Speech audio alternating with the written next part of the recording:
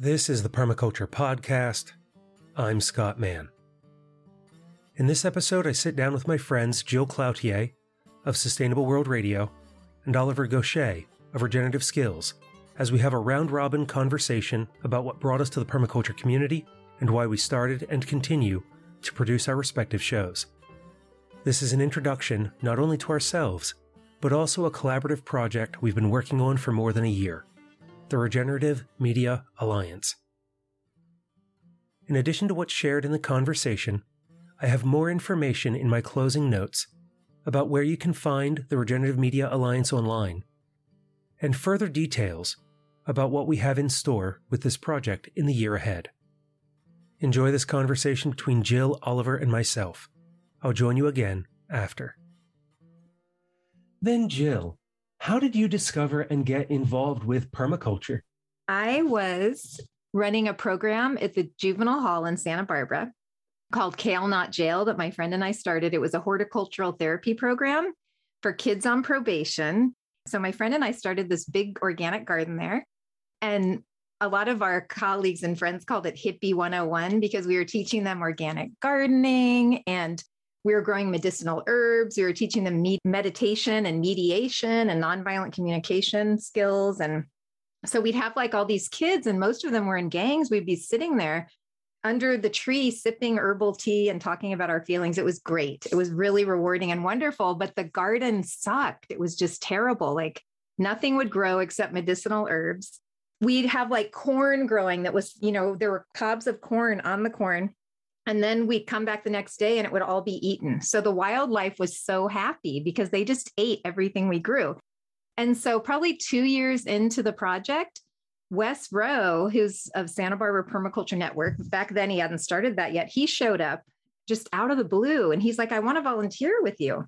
And I'm like, oh, okay. How'd you hear? He goes, I don't even know how I heard about you. I just want to volunteer. So he very subtly and quietly turned it into a permaculture site, teaching me, my friend and I, the teachers there, right, as well as the students about permaculture. So that was really my first introduction to permaculture. And when Wes, he lent me a few books, and I remember reading the permaculture ethics and just thinking like, oh my gosh, like I found my people, like earth care, people care for this is amazing. And then we had a food forest there, and Wes was just like a magician. He'd get people to donate all these plants, and the garden started working much better and, integrating in the food forest. We had the different layers. So it was really my first introduction to permaculture through Wes volunteering at that sorry garden that ended up really thriving. It's still the wildlife got most of the stuff, but it was really a great way to be introduced to permaculture was through actually doing it. So that was how, and then I ended up taking many courses in it, and that was it. Yeah. And I was hooked ever since that first introduction to it. And then Oliver, how did you come to all of this? Yeah, so permaculture was not something that I jumped into directly. I think you and I have talked about this before, but when I left school, I did so somewhat with the motivation that I wanted to provide the things that I most needed and create a rich life without having to work indirectly for it. And the most expensive thing that usually is in people's way from living how they want is having a house. And it's very difficult to finance a home these days, kind of regardless of where you are. And so I first got into home building small homes for yourself, which very quickly went into using natural materials to build your own homes, things that you didn't have to buy, that you could harvest from the land or that you could elaborate or produce from basic materials like wood or mud or stone. And as I started getting into natural building, which was really my first love and my first kind of specialty, I got asked to design homes for clients or other buildings. And as soon as you start to get into home design, you're creating lifestyles, you're creating living environments, whether it's the indoor environment, which very quickly you realize is affected and dependent on the health of the outdoor environment. And it's not just the immediate environment around, you have to kind of curate a space that creates a gradient between indoor and outdoor zones. And you can produce your own food, you can transform your waste into useful products. And as soon as you start looking at a holistic living environment, I very quickly started to find the permaculture community. And, there's a small amount of the built environment and ethics and design principles around that, but it's much more focused on garden spaces and natural environments. And between the design principles and especially the patterns that they teach, I could see the overlap in what I had learned about building design and how it flowed seamlessly into creating entire regenerative living systems. And my design and building work for homes started to go into permaculture design for gardens and started to move into restoration of damaged ecosystems with those same principles. And I worked for a while with a nonprofit out of the Netherlands called Ecosystem Restoration Camps. Maybe people know John D. Liu and some of his work. And I helped to coordinate with restoration designs with people all over the world, but started to become a little bit disillusioned with what was usually a nonprofit organization that was meant to support these restoration efforts. And from there, I got into regenerative agriculture because that seemed like the most direct way to raise the money and create a financial incentive to do restoration work without having to ask for money or constantly take your time away from working on the site and looking for funding or other ways to justify what is very meaningful work. And so now most of my efforts go into some sort of productive permaculture related restoration or regeneration. They're all kind of the same concepts. It's just different design frameworks that you may be tapping into in order to steward the land as effectively and as wisely as possible. So permaculture has been somewhat in the middle of all of this. I came into it from different angles and now I wouldn't say graduated beyond it, but I've been looking at a lot of other design concepts and principles from all over the world that I've just sort of picked up through my travels. That's been my permaculture journey for me. And what about you, Scott? Now you go quite a ways back with this. How did you first learn about permaculture and make it such a large part of your life? I first discovered permaculture in the 1990s when I was working at a U.S. military facility. I was an intern for the U.S. Coast Guard doing IT work because I was studying computer science in the 90s. And so I know at this point it doesn't have the same resonance as it did at the time, but there was this issue known as Y2K, because for a long time, computers only stored dates with a 2-digit year. And when we were going to roll over into the year 2000, it was difficult at that time for computers to know, well, is it 1900 or the year 2000? And as the government was preparing for that, I had some friends at the time who we would do a lot of hiking together and disaster preparedness and things like that. Many of my friends were hunters. We liked to go and shoot recreationally. And so we were looking for a community response to disaster preparedness. This also happened to be at a time when the militia movement was very big, having a resurgence. And so when my friends and I were looking for organizations and groups to be a part of, we were seeing a lot of that kind of outlet, but it didn't agree with the space that we came from. Because even though there were hunters in the group, and as I say, we were recreational shooters, most of us were also radically nonviolent or pacifists. And pulling from that, we just didn't see that movement as a good fit for our politics and where we came from. So I started looking for these community responses, and that's when I found permaculture. And then, of course, Y2K was not as big of an issue as we thought it would be. And so some of those concerns kind of died away. My friends and I continued to hunt and hike and spend time together, but the impetus for that just kind of faded.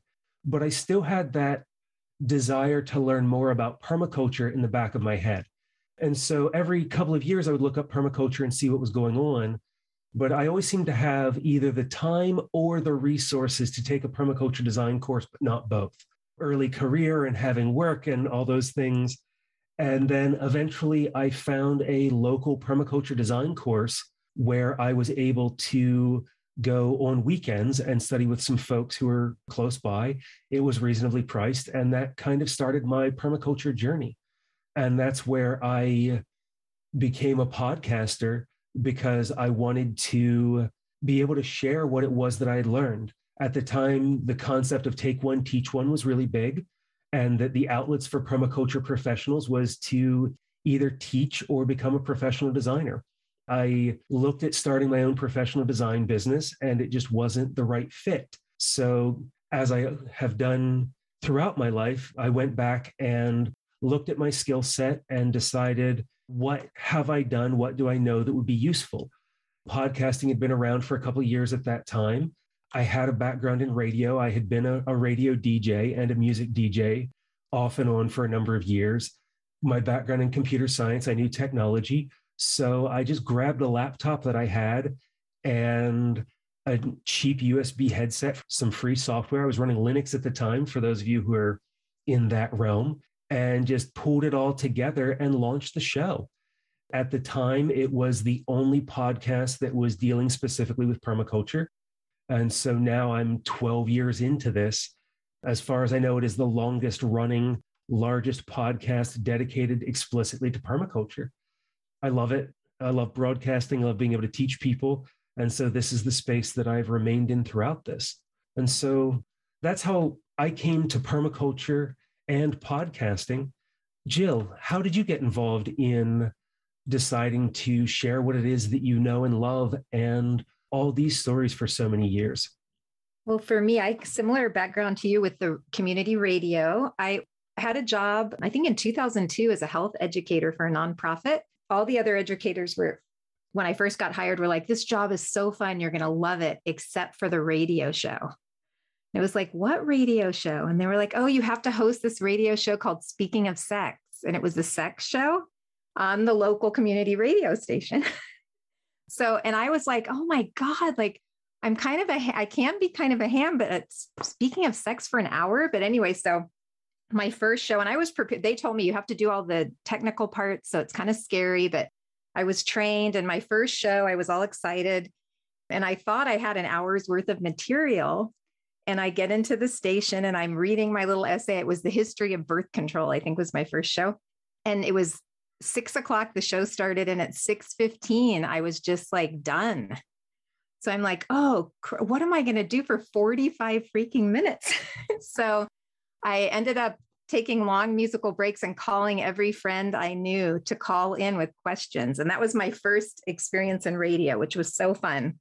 And from then on, I was volunteering to do the show. I just was hooked on producing radio and producing shows. And then a couple years later, after discovering permaculture, I was on the phone with a good friend who was also a permaculturist. And we were talking about plants and permaculture. And Kevin, my partner, just chimed in from the other room and said, oh my God, why don't you just start a radio show? Because all you do is talk about permaculture and plants. And I was like, wow, that is a great idea. Because by then I had stopped working for that nonprofit and no longer did the Speaking of Sex show. And so I approached the radio station. They said, yes, come on in. That was, I think, 2004. And as I continued producing these shows, back then it was weekly and it was on ecology, permaculture, anything having to do with nature.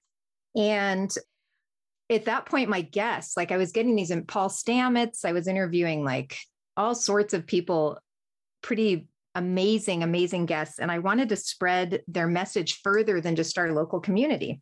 And so I Googled, like, how do you get your radio show like out into the world more? And I discovered the word podcast. So in 2004, I just Googled how to get your show on iTunes. I didn't know what I was doing. But I was kind of clueless, but I was giddy because I was so excited about how amazing my guests were. Wanted to spread the word about solutions, uploaded my show to iTunes. And then that was how I started. I didn't know what I was doing.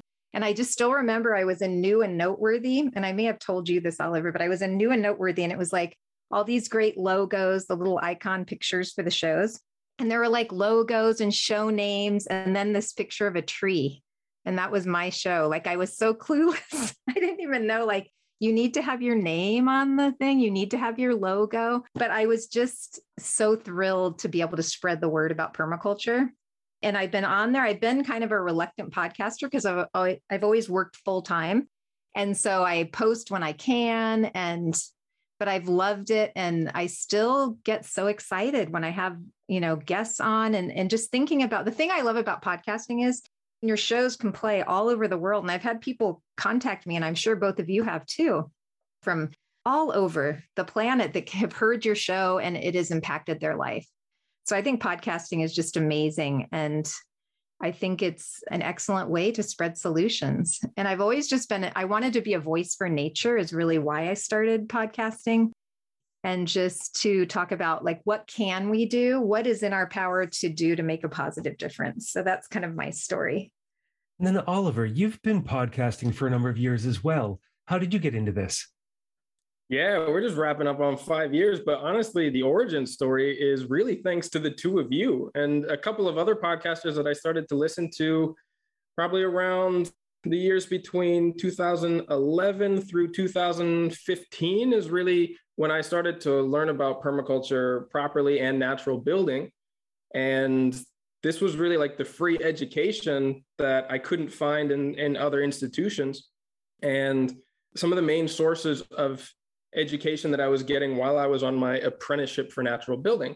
And I remember specifically that I was co-teaching a workshop in Senegal. We were building a cob house, and I was talking with the students about some of these great episodes that I was listening to. I'm sure a couple of them were from both of you. And we had this great student, this very petite girl with big head of blonde dreadlocks, I remember, from Austria. And in the middle of me talking, she just piped up and she said, "Oliver, your voice sounds like a podcast." and I was like, wait, maybe. And it was the first time it occurred to me that maybe I should contribute something to this space as well. And then it took me a couple of years before I did anything about it. I went on to an internship with a bamboo builder named Charlie Rendell in Lake Atitlan in Guatemala. And while I was learning and constantly gathering different sources of information for free online, it occurred to me that, it's not that difficult to get started. I had a laptop, I could get a small microphone, and for a small monthly fee, I could get a hosting connection, and just did a little bit of research and decided to go for it. I think I recorded some 6 episodes before publishing the first one, so I had a little bit of momentum, and that's how this started. I have always felt motivated to contribute something to this kind of informal space of people putting their information and their knowledge out for free to people, because there's just so much potential in it. And it was such a big influence in my own growth and knowledge at this stage of my life that I wanted to give something back. And I also really wanted to have conversations with all these people from these episodes, but felt extremely insecure about contacting them and saying, "Hey, my name's Oliver. Will you spend an hour and answer my questions?" But I figured if I had a podcast, they would say yes. And that's exactly what happened. At least back then, it was a lot easier because I'm sure they weren't getting like 5 proposals a week to be on some random show. And so I was just amazed at the success rate I had from reaching out to people who were happy to share their information and answer my questions. And honestly, I just started by scratching my own itch and asking the questions that were relevant to what I was trying to discover and learn more about at the time. Back then, I was starting to develop the first homestead that I was a co-owner of with some colleagues of mine in the mountains of Guatemala. And there was tons of gaps in my information that I needed to fill in. And honestly, I just kind of kept doing it and set myself a goal of putting out an episode every Friday. And 5 years later, here we are. Now, Scott, you already talked about a little bit how you got into podcasting, and it was a pretty seamless transition as you were learning about permaculture. What made you stick with it for 12 years? What has been something that has kept you motivated and interested in this for so long? Well, it's funny, Oliver, the next question that I had written down for our conversation today was about why do you produce your specific show? And what you touched on about wanting to have these conversations with people is a large reason why I started the Permaculture podcast in the beginning, was to kind of write my own education. That in the beginning, it was about putting scripts together and sharing information. It was short format to work through the content of the permaculture design course and get it out to folks. And then I took a little bit of a break to get my stepdaughter at the time through her senior year of high school. If there are any band families listening right now, marching band, then you know what it's like to get children to and from summer practices and weekly practices and games and everything else. And so I took a little bit of time off the show. And at the time, the Permaculture podcast had like 300 subscribers or so, getting some good regular downloads, and it was enjoyable. But when I took that break, I came back and asked myself whether or not I wanted to continue doing this.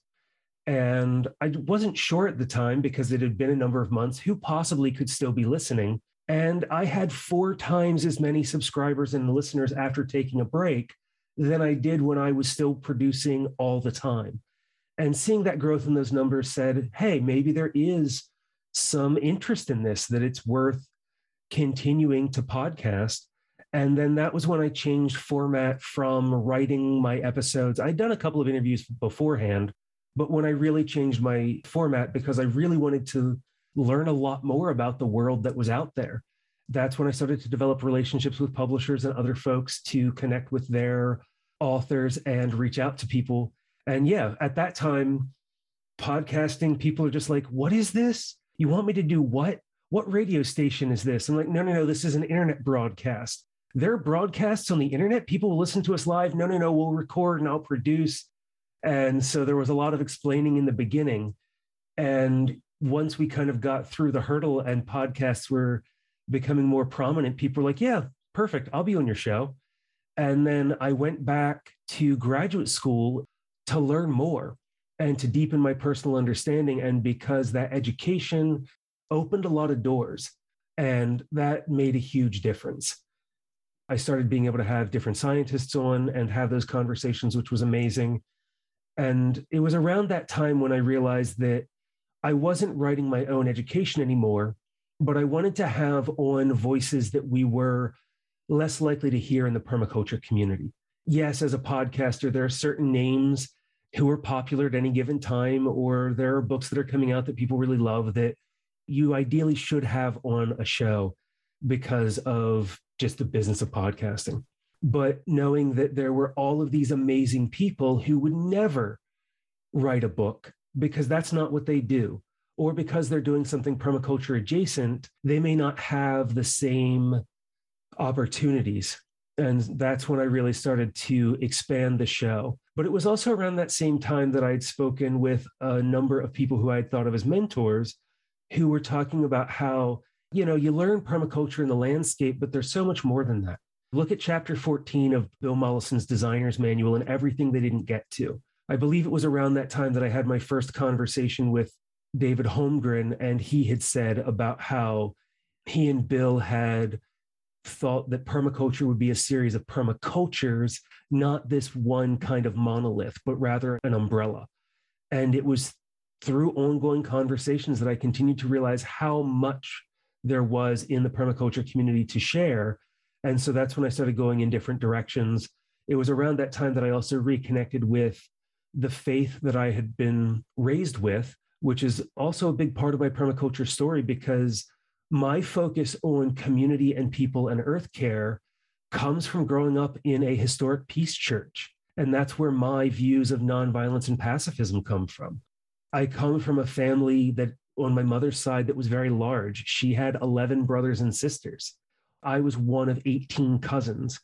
And we would get together for summer cookouts, and there'd be 100 or more people in my grandmother's backyard cooking, playing music, drinking, a whole bunch of Appalachian Hill folks telling stories. And they were the kind of people who grew up with so little. In an interview that I recorded with my grandmother before she passed away, I asked her why she taught us to be the people who we were. And because everyone was invited to her table. It didn't matter what your background was, what your ethnicity or race was, what your sexuality or gender was. She always wanted to make sure that people had a place and were cared for and fed. And she was like, we were too poor to care. That was her experience growing up with the crushing poverty of Appalachia. And that's what my mother and her siblings experienced. And it was never wanting anyone else to go through what they did or to be hungry. And that's where like all of this came together for me in this really radical way, being raised Brethren. I don't know if folks are familiar with that, but if you've heard of the Amish or the Mennonites, the Brethren are one of the Anabaptist traditions related to that. That's where I come from. And in reconnecting with that and remembering those lessons, How do we make sure that everyone can eat? How do we make sure people are fed, clothed, cared for? And really dove into permaculture as people care. And that's why the tagline of the show is to take care of Earth, ourselves, and each other. And that's what's continued to fuel me over all these years, is because, Jill, what you spoke to, I've heard from listeners all over the world, from Ethiopia to Japan to everywhere in between. I've not heard from anyone from Antarctica, but if there are any scientists who listen from there, any of the stations, please let me know, because that would be awesome. It's knowing the impact that I have as a podcaster and the hundreds of people who have contacted me and said, what you've done made a difference for me. Putting that out there, Jill, you've been in this a long time as well. What keeps you going as a podcaster, and why do you produce your show? Like I said, I think earlier, I just have started the show because I wanted to be that voice for nature and solutions, because I felt like there was so much bad news, especially as an environmentalist for so long. You know how you go to those documentaries and you walk out just feeling, it's overwhelming. We can't do anything. And so the more that I started delving into permaculture and ecology, it was like, wow, we can do some things. We might not be able to tackle the whole issue, but we can do things in our lives that will add up and make a difference. So that was the main reason, just to spread those solutions, was why I started the show. And I have taken breaks too. I've been in the middle of one the past year, kind of. I took a break to produce and make a film about soil and carbon sequestration. I think in 2011, I was kind of not podcasting much at all, and just put my energy into that film to kind of spread that solution. Because I had interviewed Darren Doherty on my podcast, and he was talking back then about keyline design and sucking that carbon and getting it back into the ground instead of the atmosphere. So that was really exciting. And that was like, I just want to spread this even more than podcasting will, and get it, spread that message through film. So that was a break that I took with my podcast. But I think what's keeping me going is just wanting to be a force for good on the planet. And the guests that I am lucky enough to have on my podcast, it is an honor to spread their message. And when I was a little girl, one of my favorite things to do was to make shows. And I'd interview like myself, I'd interview my family. And then when I was out of them, I'd interview celebrities. And then I'd move on to inanimate objects in our house and the plants in our yard. So I was kind of like, one of my best interviews of all time when I was 7 was the chair in our living room. And what was it like to be of service to all the people in our house? And so I've always wanted to interview, and just love that aspect of interviewing people or things, and the creative part of it, and the connection and the curiosity. And I think, Oliver, we talked a lot about this in the time that we did that interview. I think being curious is really important as a podcaster. And that, I guess, really why I produce my show. I'm obsessed with plants is one big reason. I was obsessed with permaculture. Now I think it's more just earth, plants, nature, animals. I want to speak up for those who don't speak our language, and really educate about this beautiful, amazing world that we live in, and to highlight some of these things that people don't talk about. The plants that we share the planet with, just to do a show on a certain plant has just been so much fun for me to delve into that. And Oliver, you got into some of this with your response about why you became a podcaster, but why do you produce your specific show? I know that you've changed directions and format over the time. So why don't you share a little bit about the show that you're currently creating and why you've chosen to go in this direction? Yeah, that's a good question, because my show has taken some turns, especially recently. So in the last year, I changed the name from what it used to be, which was the Abundant Edge podcast, to the Regenerative Skills podcast, because you kind of have to be a little bit of a nerd like myself to get the Abundant Edge reference. It's a reference to a concept in biology about, two ecosystems coming together and there being more abundant life in the edge space, which, is understood by people who are into this, but if you just see the title, it doesn't necessarily make sense. And I felt like Regenerative Skills was very much on the nose of what I was trying to produce and what I was trying to put out into the world. And that has also been a big motivator and a big driver for me to continue to evolve this show and to improve my own skills. But honestly, all of this started when I had a very short-lived blog while I was an apprentice in a natural building company. And I realized that just having the mentality of going about your life, looking to document the important parts, the learnings, and to speak to other people or conduct interviews was a mindset that really made me feel good. It sparked my curiosity. It made me look for poignant and memorable aspects of what I was doing day to day and to make note of them and to communicate them in a way that was a little bit more curated. It pushed my thoughts beyond, kind of how we just kind of glide through our thinking most days. And that was something that I was able to translate into the podcast and think about the questions that I was asking, to go beyond just yes or no answers and to probe beyond perhaps even what the person who I was speaking to was used to giving as a response, and see if you could go a little bit deeper or get them to think about something that perhaps they'd spoken about many times before in a new way or from a new perspective. And I've just always really gotten a kick out of that challenge. And then going back to what I had said earlier about this motivation to give something back to the incredible community online of people who are giving their time and their expertise to educate other people for free and give access to information that can really change someone's experience. And then as I've been changing a little bit of the format and the objective in the transformation of the last year, and now thinking ahead to this next year as well, how can I bring about access to information that's really practical? The skills aspect of regeneration, because there's tons of concepts out there. There's a ton of knowledge. In fact, we're drowning in it. We're at a point where there is more of an issue for an over access of information than some sort of a curated or a specific way that gives you an amount of empowerment rather than paralyze you for all of the options that you could choose from. I've been finding this with my clients who often come to me after watching a trillion YouTube videos and being confused about what to actually apply. And sometimes you need a little bit of a guidance to like, okay, there's so much that you could learn about soil science, but how do you make your garden more fertile? It doesn't necessarily translate into something that you can do on the land.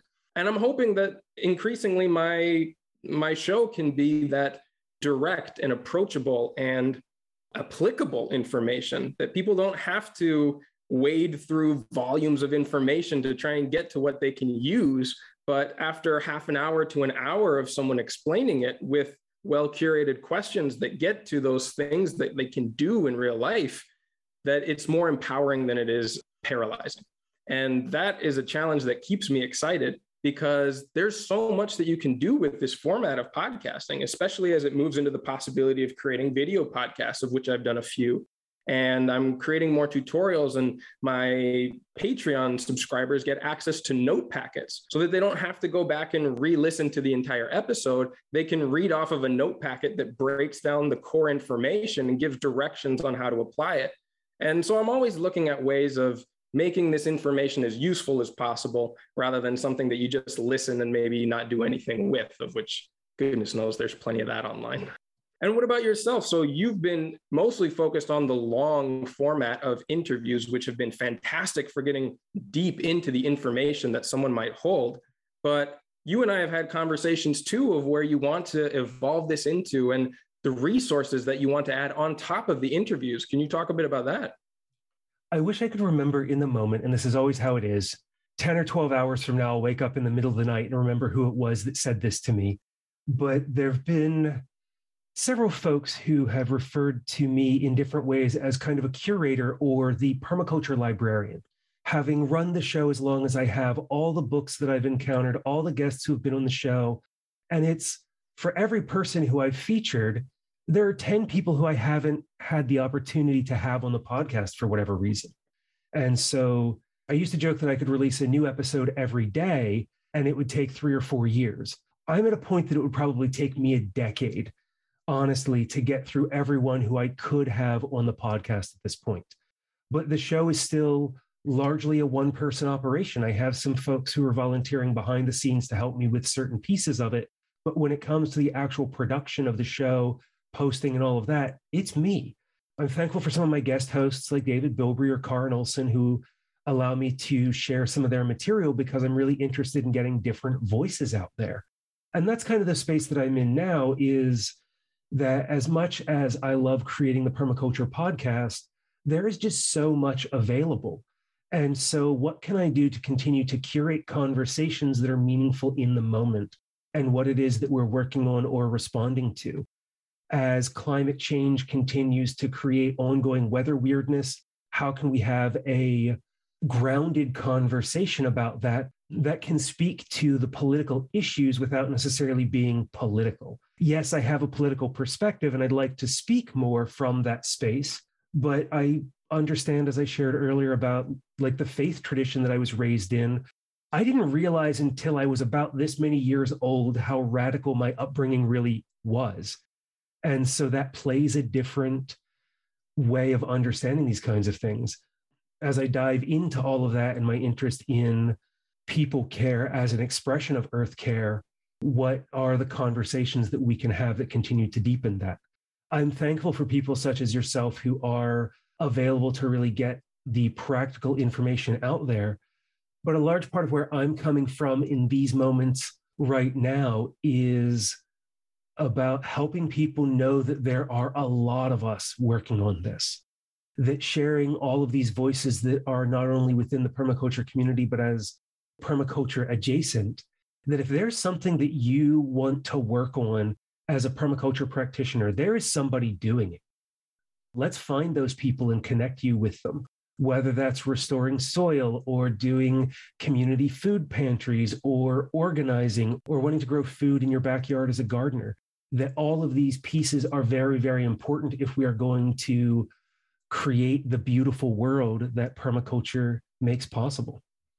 And Jill, Oliver approached the two of us about joining him in this venture. Why did you decide to become a part of the RMA and continue working on this for over a year? Why are you here and with us? When Oliver first approached me, I felt like it was such a great idea to come together. We have very similar interests. We have a common mission. And I felt like it would be great because as we've spoke about in this podcast is that radio and podcasting can be quite lonely. I mean, you're connecting with your guests, but you're putting this work out into the world. And it's like, is anyone listening? Right. And so it's been so helpful for me to speak with both of you about our podcast guests, podcast episodes, equipment, tech. It's been really helpful. And so I envision the RMA as just this larger organization that can really uplift other podcasters and media content producers. And that it's been so helpful for me personally that I can see how it would really help a lot of other people.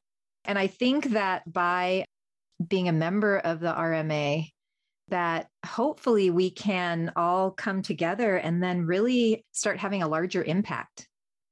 And Oliver, though we just heard from Jill as a member of the RMA, you were the person who connected us to create this idea of the Regenerative Media Alliance. And so I was wondering, what was your impetus for getting us going? Yeah, it's been a while since we've been having conversations about this, and it's taken on a lot more life and a lot more specificity than I had envisioned at the beginning. Honestly, I just admired both of you as media producers. I've listened to your show for years. You were a large inspiration for starting my own, and I've gotten better, partly through producing these shows, of just reaching out and asking people for things. And I've been amazed at the positive response that I've gotten for it. So when I got the idea of reaching out to you individually and a few of the other podcasts that I admired, I thought, well, why shouldn't we be working together? Much like Jill already said, this can be a lonely endeavor. We're usually, especially at least in the intros and the outros, speaking into a microphone to nobody. And, best case scenario, we've got a good back and forth with the person that we're interviewing, or if we have sort of like a panel discussion, there's a little bit more back and forth. But a lot of the times we're just sitting in front of our laptops and we don't get to interact that much with other people in this space or the audience all that much. And that's what I was craving. I mean, that's a big motivation of why I put these out in the first place, is to make these sort of connections and to instigate conversations rather than have these be as sort of a one-way teaching platform, which was never kind of how I envisioned it. And so with the opportunity of getting in touch with both of you and learning from your experience, which is far beyond my own, not only for the time that you've put in, but for your knowledge of technology, your backgrounds in radio for both of you, I knew that I could learn a whole lot and hopefully even contribute something from my perspective. And that certainly seemed to be the case as we've had conversations about this. And new ideas have popped up, and certainly potential has emerged that I could not have seen on my own, which was really what I was hoping for. And, we're not super sure where this is going to go. We've got some great visions. We've got some ideas about what it could be, but all the more reason to open this up and include more people and try and strengthen this movement so that people don't feel isolated. It really is collaboration and community that brings power to these concepts. And the more that we can come together and reinforce or empower one another with our own ideas, I think this is only going to be for the best. And for you, as someone who has been central to the conversations that have gotten us to this point where we're actually talking about it, what are some of the ideas that have come about through this concept of collaboration, and where do you see the potential in bringing this forward in the year to come?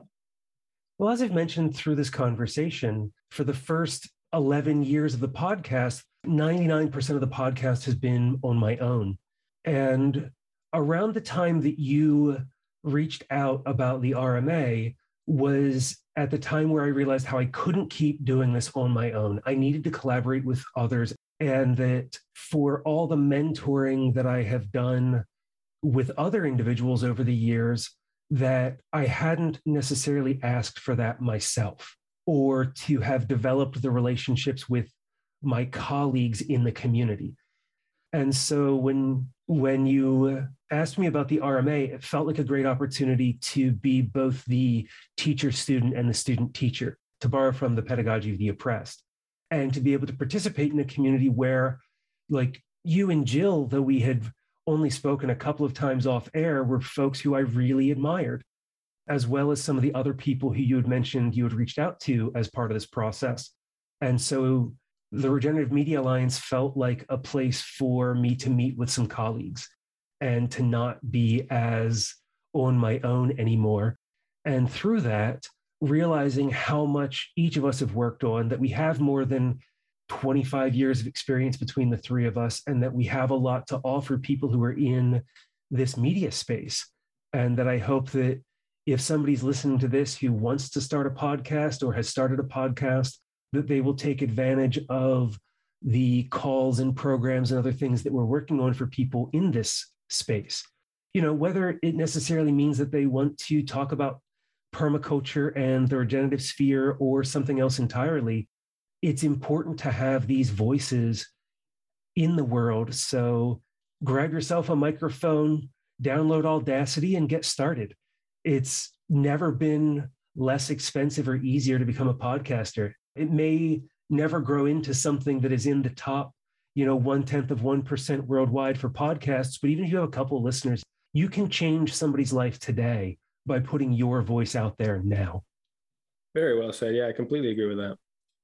And then where can people find you and Sustainable World Radio? They can find me outside in the garden or on the computer. That's all I do.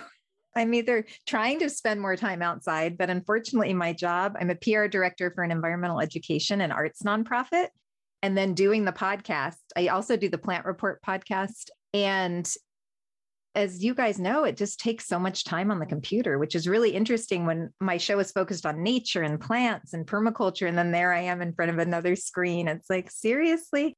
But you can find the podcast anywhere where you listen to podcasts, and it's sustainableworldradio.com is my website. And then do you have any socials where people can find you? Twitter, Instagram, any of that? I do. And I have Instagram, Jill, I think _Cloutier, and Sustainable World Radio. And then Facebook, I'm not on as much, so don't go there. And Oliver, for people who would like to find you and your current venture, where is your podcast and your socials? Yeah, for sure. You can get in touch with me and find the resources that I'm putting out through a number of channels. The podcast and the website can be found at regenerativeskills.com, as well as any podcast streaming service. I'm beginning to share the design and development process of my new property on Instagram on @regenerative_skills. And through both of those places, you can find the links to join our community of over 170 active regeneration enthusiasts who are sharing their projects and their stories on our Discord channel. And you can also find the extensive learning resources that I put out, as well as the project coaching services, on the Patreon page, just searching Regenerative Skills. And Scott, finally, where can we find all of your excellent resources in your website as well? For those of you who this is the first time for you to hear my voice or about the Permaculture Podcast, the show is at thepermaculturepodcast.com. You can, of course, find it on iTunes, Stitcher, and everywhere else that you listen to podcasts.